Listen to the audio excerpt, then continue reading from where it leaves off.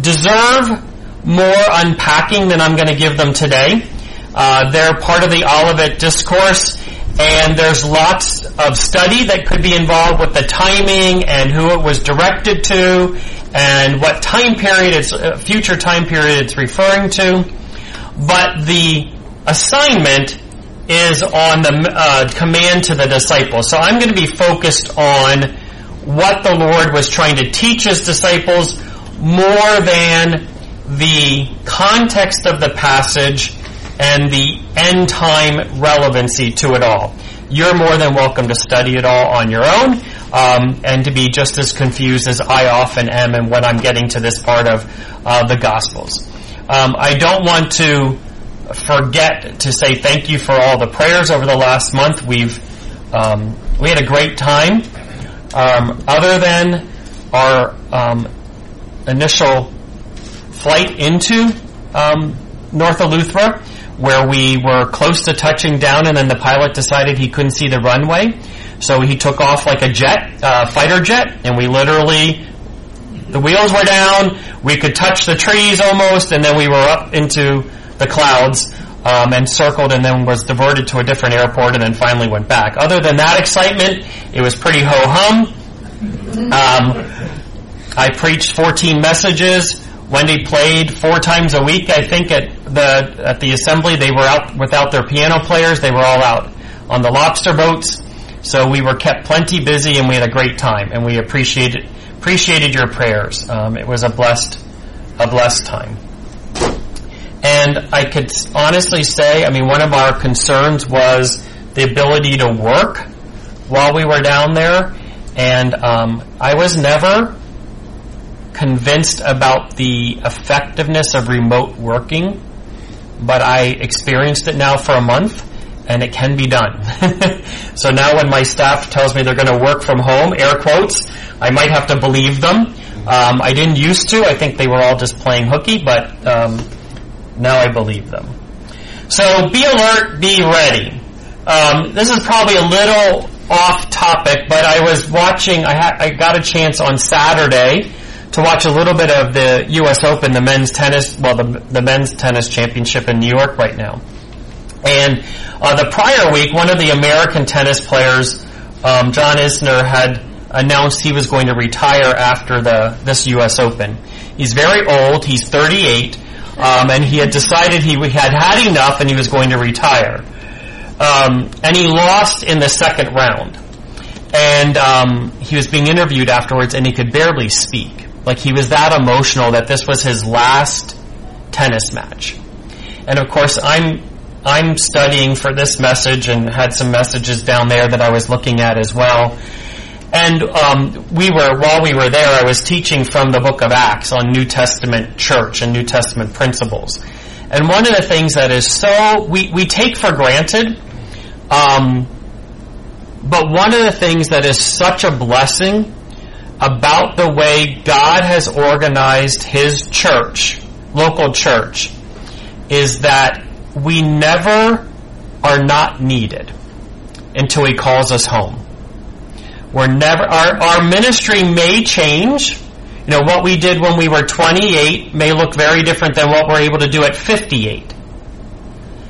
But as long as we're here, and everyone in this room is still here, so as long as we're here, the Lord still needs us, and the assembly needs us. Here's this guy at 38 whose entire identity has been spent playing professional tennis, and he's a good guy. No one says a bad thing about him. He's made $21 million. Obviously, he doesn't have to work. But thousands and thousands of hours spent playing tennis, and in an instant, his identity is entirely different. Now he's a retired professional tennis player, and what's he going to do on Monday? There are no retired Christians. It's just not a thing. Again, we remembered our sister Natalie and her homegoing, and brother Bill, when he was here before he moved, he was boots on doing work, and Jim and Ruth and others that are just continuing on. And there is no retirement. Again, it may look different, When you know, with Wendy's Aunt Nancy passing, we talked about all the things that Steve and Nancy were involved in and how it changed over time. And Nancy and Lois kept going on and would go to camp years after Steve stopped. You know, and Nancy, the number of people that Nancy has fed in her life is countless. You know, but ministries change and it looks different, but until the Lord calls us home, He has a purpose for us. And the connection to this, if you allow me to do that, the connection to this is, until the Lord calls us home, we're exhorted to be ready and to be alert. And they're related, because it talks about the service. One of the last verses we're going to look at, and a verse that I remember reading probably 10, 15 years ago, and just feeling like, I'm sure it's happened to most of you in the audience, but when you read a verse, and you probably have read it multiple times before, but you read it afresh and anew, and your heart's sensitive to it, and I felt like I was smacked in the face when Paul says to Timothy, fulfill your ministry. Like, that's the standard. Like, that's the standard. In the middle of tax season, all we can think about is getting to April 15th and then breathing. But for believers, there's this exhortation, like there are seasons, but there's not a retirement season, an off season. You know, I have 2030 circled on my calendar. 12/31/2030 is my last day of full-time work, Lord willing. Not by my choice, but I'm really looking forward to it. I was talking to one of the elders down there. We were scheduling some things for future years. I said, you know, in 2030, I can do 4 months in the Bahamas. You know, don't be shy, because I'll be retired at that point. And he goes, I don't know about that, brother. I said, I know. Wouldn't wish that on anyone. But there is no retirement season for us, and we have an exhortation to fulfill our ministry and to be alert and to be ready. So turn with me to Matthew 24, verse 42. This is the Lord Jesus, and He is speaking to His disciples, and it is called in many times the Olivet Discourse, and it would be an interesting study to have sometime at the assembly, maybe on a Wednesday night, some nice back and forth and thoughts shared on that. I'm going to avoid the context. Verse 42, therefore stay awake, for you do not know on what day your Lord is coming. But know this, that if the master of the house had known in what part of the night the thief was coming, he would have stayed awake and would not have let his house be broken into. Therefore, you also must be ready, for the Son of Man is coming at an hour you do not expect. Who then is the faithful and wise servant whom his master has set over his household to give them their food at the proper time? Blessed is that servant whom his master will find so doing when he comes. Truly I say to you, he will set him over all his possessions. But if that wicked servant says to himself, my master is delayed, and begins to beat his fellow servant and eats and drinks with drunkards, the master of the servant will come on a day when he does not expect him, and at an hour he does not know, and will cut him in pieces and put him with the hypocrites. In that place there will be weeping and gnashing of teeth. So as we look at this passage, and we're going to look at several others, there are several things that I believe the Lord is teaching us, and several things we have to not assume, but include in the thinking. There is clearly an exhortation in this passage about being alert and being ready and being diligent in serving the Lord. Like, it's not just being alert and ready, it's being alert and ready and doing what the Lord would have us to do, right? Like, that's the exhortation that goes along with being alert and being ready.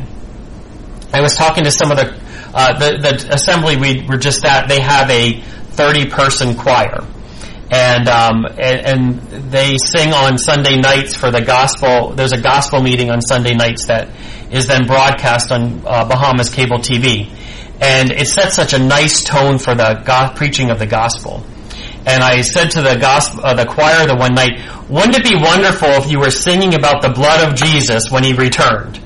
Like, there's a picture involved, and those of us that are old enough to have gone to the Williams Bible Study in New Jersey, and Eddie Williams, the older son of the family that would host it, always talked about how he hoped the Lord would come back when he was handing a tract to someone, and how the tract would just flutter to the ground. So there's this idea of being ready and being alert, but there's also an idea of serving. But along with that, and we're going to talk about this throughout the message, along with that, our Lord is a loving Father. And again, contextually, there's this comment at the end about those that aren't caught serving are going to be thrown into a place where there's weeping and gnashing of teeth. And again, that has to do more contextually with the time period that this passage is specifically talking about.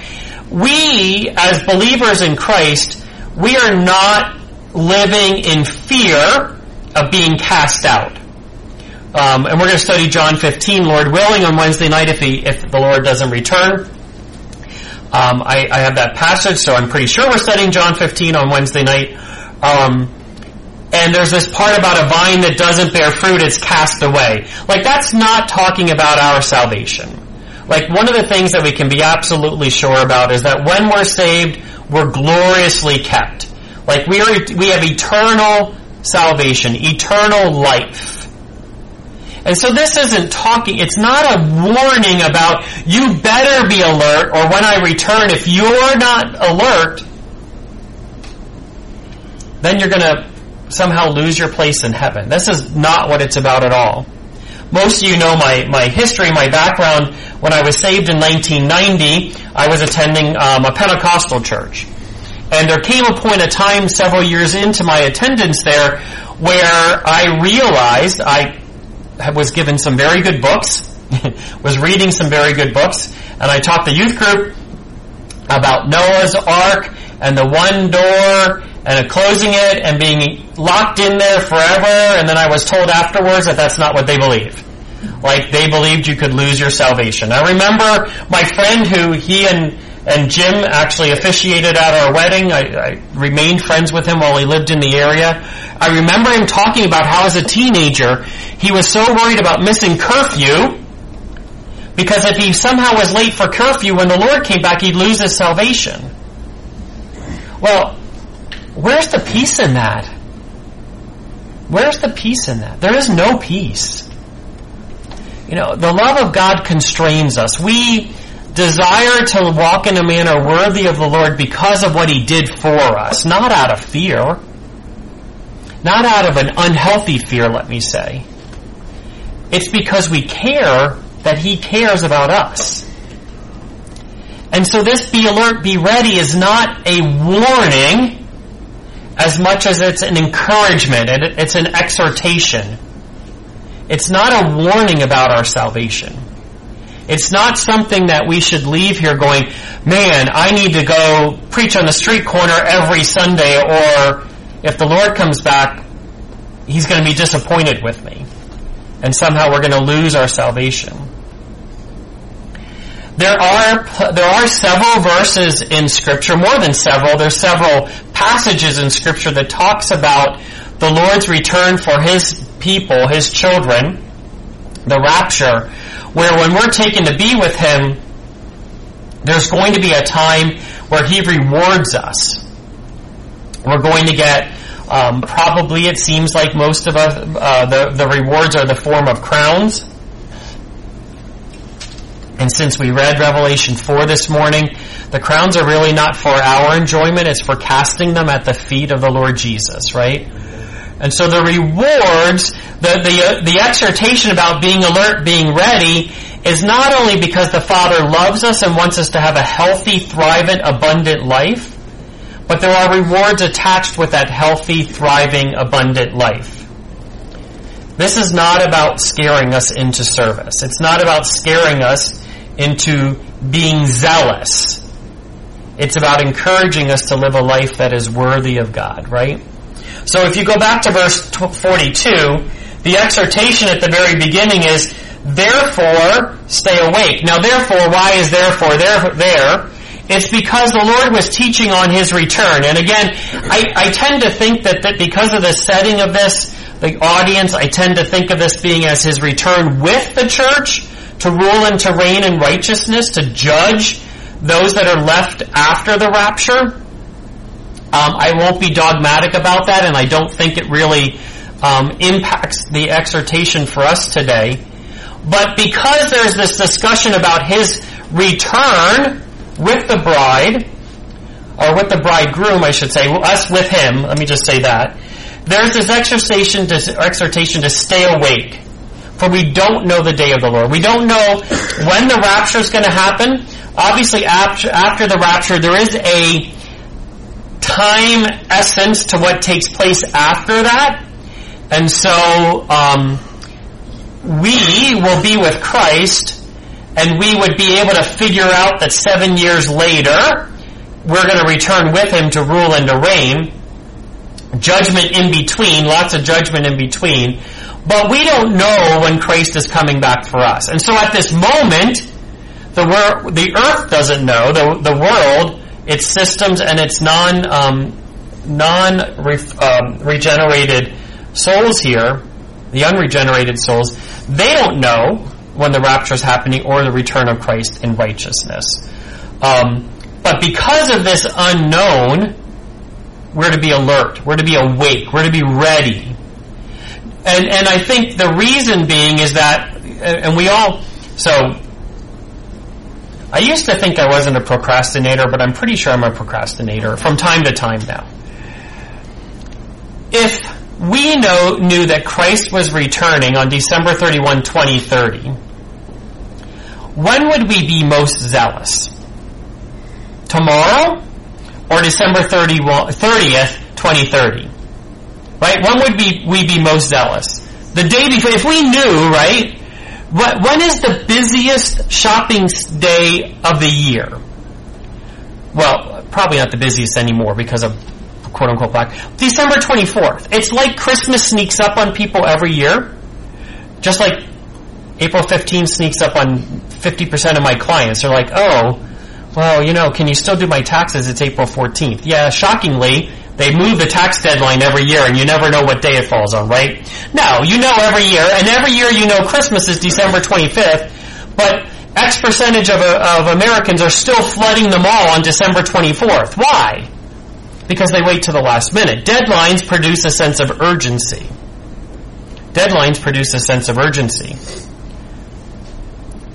And the same would be true for you and I.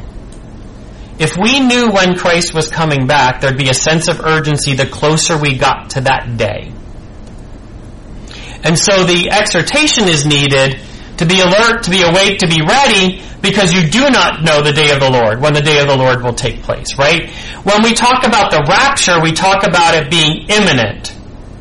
And the idea of imminent is not immediate. It is that it could be at any moment. Right? It's not that it's going to be tomorrow or it's going to be this year, but it could be. It could be. And that's the essence in which we should live. Now, the caveat, not caveat, because that's not really what I mean to say, the collaborative truth with that is that it shouldn't produce a panic either. Like, God is not scaring us into this service. He's coaching us into it and encouraging us into it. But the fact that the return is also imminent means that we have to continue to live a life in a way that is pleasing to the Lord.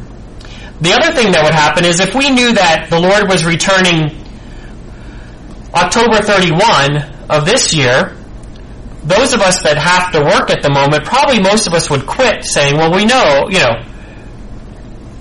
they can have my Amex bill in November. I'm gone, and just charge it up and not worry about making money and leave and just witness, right? But the idea of imminency means that there's this tension between we need to live a life as pilgrims and strangers here on earth while being intentional and diligent in serving the Lord. And we need to be alert and ready and awake because we don't know when all of a sudden that will change. When the Lord will come back and receive us unto himself, and so shall we ever be with the Lord. Amen? That sounds like a wonderful idea, doesn't it? Sounds like a wonderful idea. If we knew, it says in verse 43, if we knew this, and this is what I've been talking about in anecdotes, is biblical. If we knew when the Master was coming back, we would be found awake. We would be found awake. I think one of the reasons why I prefer in-office working is I can see what's happening. I was always told that when I was out of the office, the staff was a little more chatty with each other and are taking a little bit longer breaks and doing a little bit more, little bit less work than when I was there. It's kind of human nature, I think, right? For a lot of it, it's kind of human nature. If they knew I was coming back at a certain time, and this is probably more relevant to camp staff than my professional services staff, they'd be diligent in serving. Diligent in serving. If the master of the house had known in what part of the night the thief was coming, he would have stayed awake. Right? If we know when things are going to happen, we'd be diligent. We'd be alert, awake. Verse 44, therefore you also must be ready, for the Son of Man is coming in an hour you do not expect. I was trying to think of how different people might grapple with that truth. And ultimately, we know that God is a loving God. And so His not telling us is a loving thing. Like, it's good we don't know. We've just talked about some of the reasons why. It's good we don't know. Because it creates that tension, a healthy tension of our living here as pilgrims and strangers, paying our bills, loving our families, being good in the community, being light in dark, being salt, and serving Him. It creates this tension. Verse 46, blessed is that servant whom his master will find so doing. In other words, serving, being faithful steward when he comes. One of the other, verse 47, truly I say to you, he will set him over all his possessions. There's a lot about eternity I don't know. I'm reading right now, I think it's called Bringing Many Sons into Glory. It's David Gooding's daily devotional. And he was talking about, a couple days ago, he was talking about being faithful, and then when you get to heaven, he thinks you're going to be given a number of galaxies to rule based on how faithful you were. Like, galaxies? I have a hard enough time managing my own calendar. Like, how are you going to manage a galaxy? And there's a biblical principle, and it's very clear when you study stewardships. It's even clear when you study the requirements and qualifications of elders and deacons, that when you are faithful, God gives you more. And when you're faithful with that, God gives you more. And when you're faithful with that, God gives you more. Now, more doesn't necessarily mean bigger, better, but just continues to give you more opportunities to serve. And we see that. There's a young man in where we came from recently that we had dinner on, I guess, Thursday night, and talking about, he's 26, which I was shocked at, because I would have guessed he was 18, but I lose track of people getting older. He was talking about how he thinks the Lord is calling him out of the current occupation and into full-time work. And we talked a lot about the necessity for him to be faithful in the local assembly and watch the Lord open doors for you to serve more and different and broader. It's a biblical principle. He'll set him over all his possessions. Let's turn with me, if you will, to Luke 12. There's a couple passages that were part of this assignment. A couple we're going to get to that are not part of this assignment. Same idea.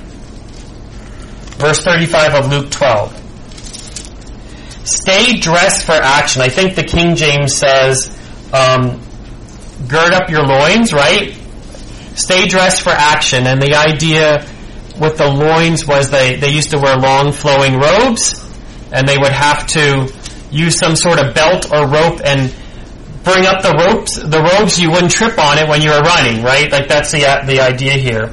Stay dressed for action and keep your lamps burning. And be like men who are waiting for their master to come home from the wedding feast so that they may open the door to him at once when he comes and knocks. Blessed are those servants whom the master finds awake when he comes. Truly I say to you, he will dress himself for service and have them reclined at table, and he will come in and serve them. If he comes in the second watch or in the third and finds them awake, blessed are those servants. But know this, that if the master of the house had known at what hour the thief was coming, he would not have left his house to be broken into. You also must be ready, for the Son of Man is coming at an hour you do not expect. Turn with me to verse 48. I'm going to skip over Peter's back and forth there. In verse 48, but the one who did not know and did what deserved a beating will receive a light beating. Everyone to whom much was given, of him much will be required, and from him to whom they entrusted much, they will demand the more. And that's, again, another principle that's associated with what we're talking about, serving the Lord and being diligent, is that when you are given much, much is required. Right? When you're given much, much is required. And I would say everyone in this room, much has been given to. We live in a country where we can freely serve the Lord without fear of arrest, repercussions, at least at this moment, at this time, that's true. We don't even really face much persecution. Clearly the culture is more and more opposed to truth and opposed to us, but we really don't face a lot of persecution. There will come a day, every one of us that's working in a largish entity is going to come a day when we're confronted with something that we're going to have to deal with. And the Lord give us strength and grace at that period of time. But there's this idea that if you continue to serve, God is a faithful servant. God is a faithful God. And He will give you more and more and more opportunity. And He will be requiring more out of you as well. Go back to verse 35. And here's this idea of being alert, being ready. Stay dressed for action. Keep your lamps burning. Be like men and gird up, or waiting for the master to come home from the feast so that they may open the door to him at once. Look at verse 37 again. That the master finds awake. Verse 38. And finds them awake. There's this idea that we're awake, that we're not lulled into the cares and concerns of this world. That we're not overwhelmed with the things of this world. Our job, our families, leisure, hobbies, our yards, our home, whatever it may be. And it's so easy to be overwhelmed. The more stuff you have, the more stuff you do, the easier it is to be overwhelmed and lulled away from the Lord. Ministry can also be, or our participation in ministry can also be overwhelming.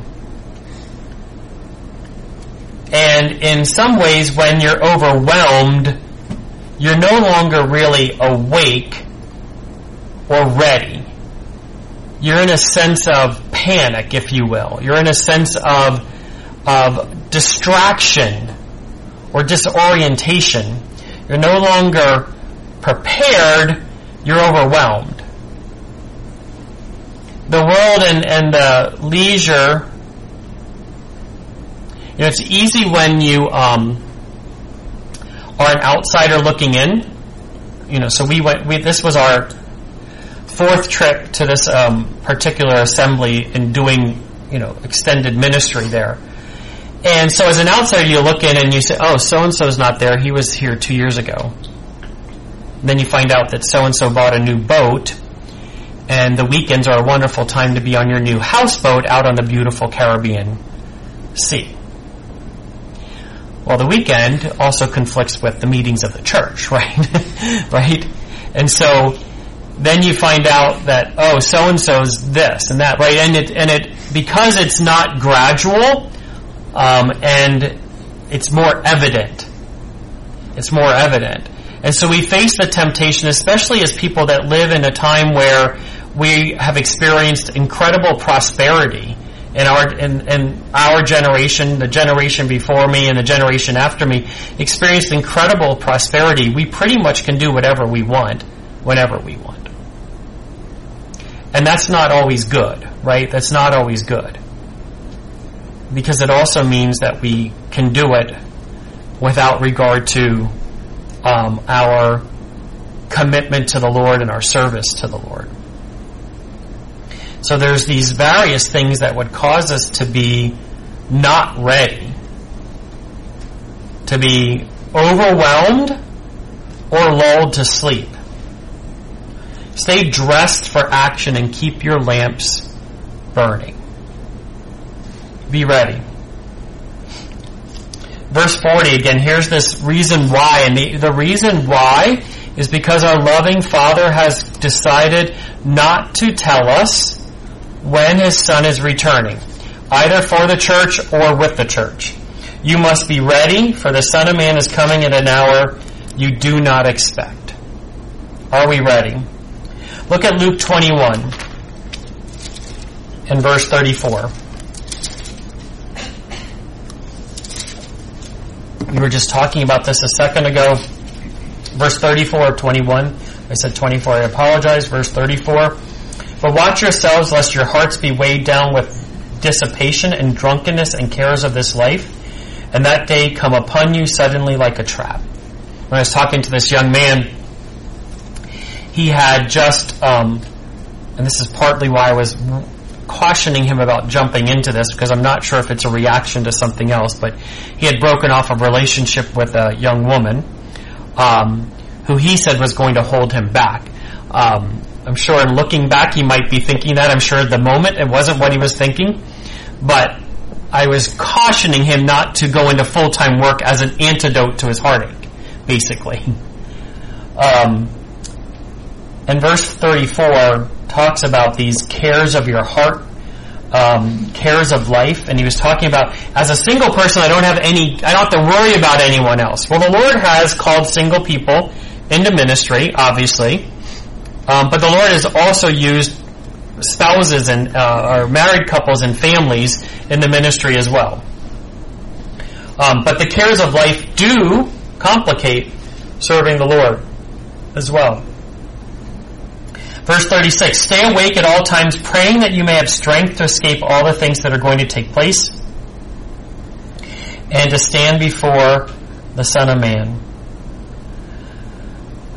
The exhortation, not only about being ready and being alert, I think verse 34 is very helpful. Watch yourselves, lest your heart be weighed down with dissipation and drunkenness and cares of this life. We can get very agitated and very occupied even with good things. Feeding the poor, helping the homeless, political agendas, opposing some things, supporting some things. We can be very occupied with those things, and it could become a distraction to our service, right? In some ways, it could complement our service, but in some ways it could distract us from that. Very easily, causes and agendas and things like that can become a distraction. I want to look at two more passages that were not part of the assignment, but turn with me to 2 Timothy 4. I was thinking about this with how Paul would have been aware of this teaching. And obviously, from what we know in Scripture, Paul was faithful in serving. And he's writing to Timothy. 2 Timothy, I think, is his last book, and he's writing to Timothy knowing that his end is near.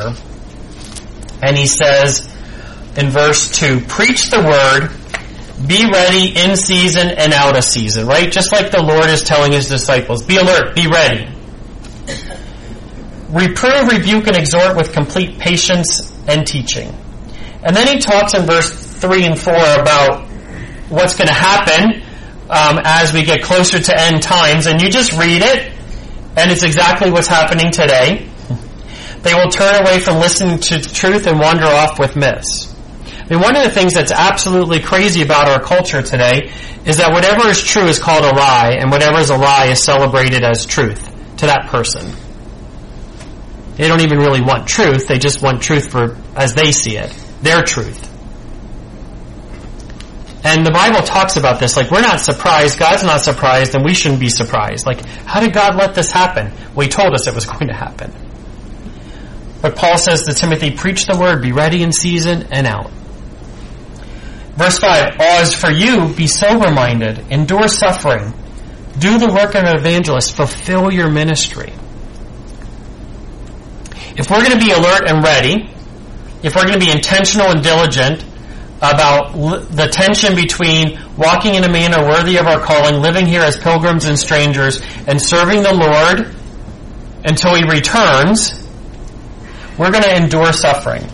And it's going to be work. But the Lord has given each one of us a ministry. We often say that someone's in the ministry, and we all kind of know what we mean, but each and every one of us is in the ministry. And that he's given each and every believer a spiritual gift that's meant to be used for the mutual edification of the saints and the equipping of the body of Christ. For most of us, that's the local assembly where that gift should be used and manifested and the emphasis should take place. Fulfill your ministry. And then Paul says, I fought the good fight, I've finished the race, I've kept the faith. He's remained ready and alert, right? Like Paul we could look at, this is inspired by the Holy Spirit. He's been remained ready and alert. And I don't think you would say his life was crazy or disorderly either. There was intentionality. We're going to close by going to 1 Corinthians 12, which has nothing to do with being ready or alert, but I think it helps us to understand the end point of all of this, which is to fulfill our ministry. To be able to say, like Paul at the end of our life, I have fought the good fight, I have finished the race. Isn't that what we want? When Aunt Nancy passed away, I could comfortably say she's finished the race. Like, she wasn't serving the same way she had, but there was a consistency in her commitment to the assembly, in her love for the Lord, in her support of the Lord's people. There was this consistency. Her life at 79 looked very different than it did at 69 or 59. But it was consistent. She's fought the good fight. She finished the race. 1 Corinthians 12 and verse 4. You're familiar with this? What I thought about this as I was thinking about this, be ready, be active. Because I think sometimes our flesh, we go to both extremes and we're very poor at moderating things. The one extreme is that we're lulled to sleep by the things of this world, by the cares of this life. The other extreme is we are frantic, manic about, I have to be ready, I have to be alert, I have to serve the Lord. But God is a God of order, and he's a God who wants us to be spiritually, physically, mentally healthy as we live a life where we're thriving, enjoying the abundant life that God gives us, and being light and salt in this world. Verse 4, now there are varieties of gifts. We understand that each of us has a spiritual gift. Not one of us has the same gift. My brother Jonathan has the gift of teaching. It's evident when he's up here. He teaches. He teaches very differently than when I teach a passage. He studies Greek and the words and definitions, and I can't do any of that. And when I look at a passage, I'm asking the Lord, what's the one one point you want me to get across? And that's what the Lord usually gives me. Very different gifts. We would label them both teaching, but very different gifts. And each one of us has different gifts. Mercy, administration, helps, giving, generosity, hospitality, etc. All these different gifts. And there are varieties of service. I just gave an example. You can have 3 different teachers, and they all teach in a different way. Our gifts manifest itself in different ways, different services, different ministries. I think of, being down there for this primary purpose of teaching, and teaching 14 messages, and their midweek prayer meeting is on Tuesday, so there's 2 messages on Sunday and 1 on Tuesday, and Tuesday night I would just be like, I'm tired. I'm tired. And then Thursday night they'd have another meeting. But I was thinking of all these Sunday school teachers and so many different assemblies that week in, week out prepare a message. And on Wednesday nights we always name the preacher, and I'm thankful for the prayer, but there's Sunday school teachers who week in and week out are teaching Sunday school. And it takes probably more time to teach 8-year-olds than it does to teach you all. I don't have to worry about you rutsching, as my grandmother would say, in your seat, or misbehaving, or getting your attention, or keeping your attention. You're either going to fall asleep or you're going to listen. And I'm not going to do anything about it. In a Sunday school class, you have to maintain order and teach. So all of these people teaching week in and week out. Different service than someone that stands up once a week and shares from a platform. Different service. And then lastly, in verse 6, there are a variety of activities. And this is where I think God is so loving and kind to us, is that Paul's exhortation to Timothy is fulfill your ministry. So for each one of us that has a gift, there's a gift and it manifests itself in different ways, but it also manifests itself in a different sphere. For a Sunday school teacher, their sphere is the local assembly and their class. They don't have to worry about teaching the 40 other kids that aren't in their Sunday school class. And so it prevents us, if we grab a hold and understand what the Lord is giving us, we know that He's given us a gift, we know that how that gift is going to manifest itself, and we really should be very aware of where the gift is going to manifest itself. Again, for most of us, it's in the local assembly. For some, it's broader than that. But it helps us from thinking we have to do everything.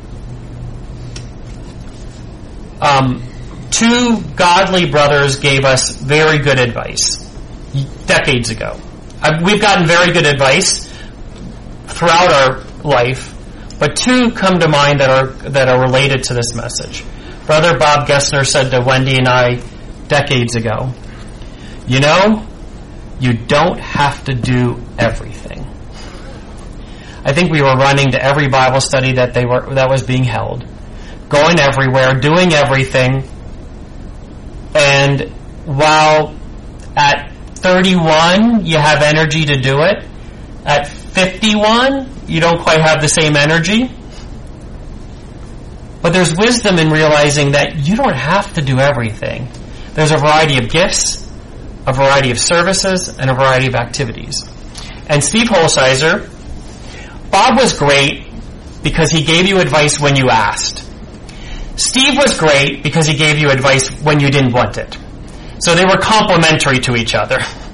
Steve would often see the need to give you advice whether you wanted it or not. And he said to me at one point, and it was very good advice, not every need is meant to be filled by you. Like, there's a lot of things you see that needs to be done, but you can't do it all.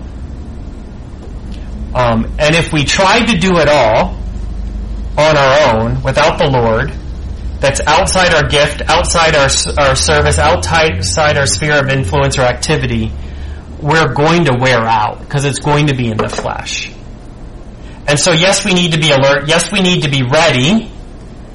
Yes, we need to fulfill the ministry that is given to us. But that's our focus. That's our sphere. So if your ministry is to teach Sunday school, don't be sitting there thinking, oh, I hope someday they ask me to do X, like get promoted. I don't know, whatever that would be. But that's not the goal. The goal is to fulfill your ministry. If you're an evangelist, it's God's responsibility to save souls. It's your responsibility to sow the seed. And it doesn't have to be sown everywhere by you. If you're an administrator, man, you see all the things that need to be done and organized, but you can't do it all. And we see things through the lens of our gift. And that can be frustrating because we want to help. But we have to remember that we are given a sphere in which we use our gift. And if we keep that focus, we won't be burned out. And when we're burned out, we're no longer awake and ready. Now we're no good. I've seen plenty of accountants burn out because of tax season after tax season, because they don't know how to handle the pressure and the stress. They're no good after that. No good for that, I should say. So we want to be careful how ready and alert, what that looks like for our lives. And know that God is a God of love and wants it to be a time where we're enjoying serving Him. Our Father, we're so thankful for the instruction that the Lord Jesus gave to His disciples. We're thankful that it's still relevant to us today. We pray for your wisdom and discernment as to how this looks in our life. There's no preacher alive that could walk up to each person in this room and say, this is what it means for you. And yet we're thankful that your Holy Spirit can take this word and apply it to our lives for us individually. And we pray that He would have that freedom to apply it to our lives and help us to walk in a manner worthy of our calling, to be alert, to be ready, and to fulfill our ministry. We thank you for those that have served this assembly for decades and are still serving. We're thankful for your brilliance in designing the local assembly as a place where we're still needed.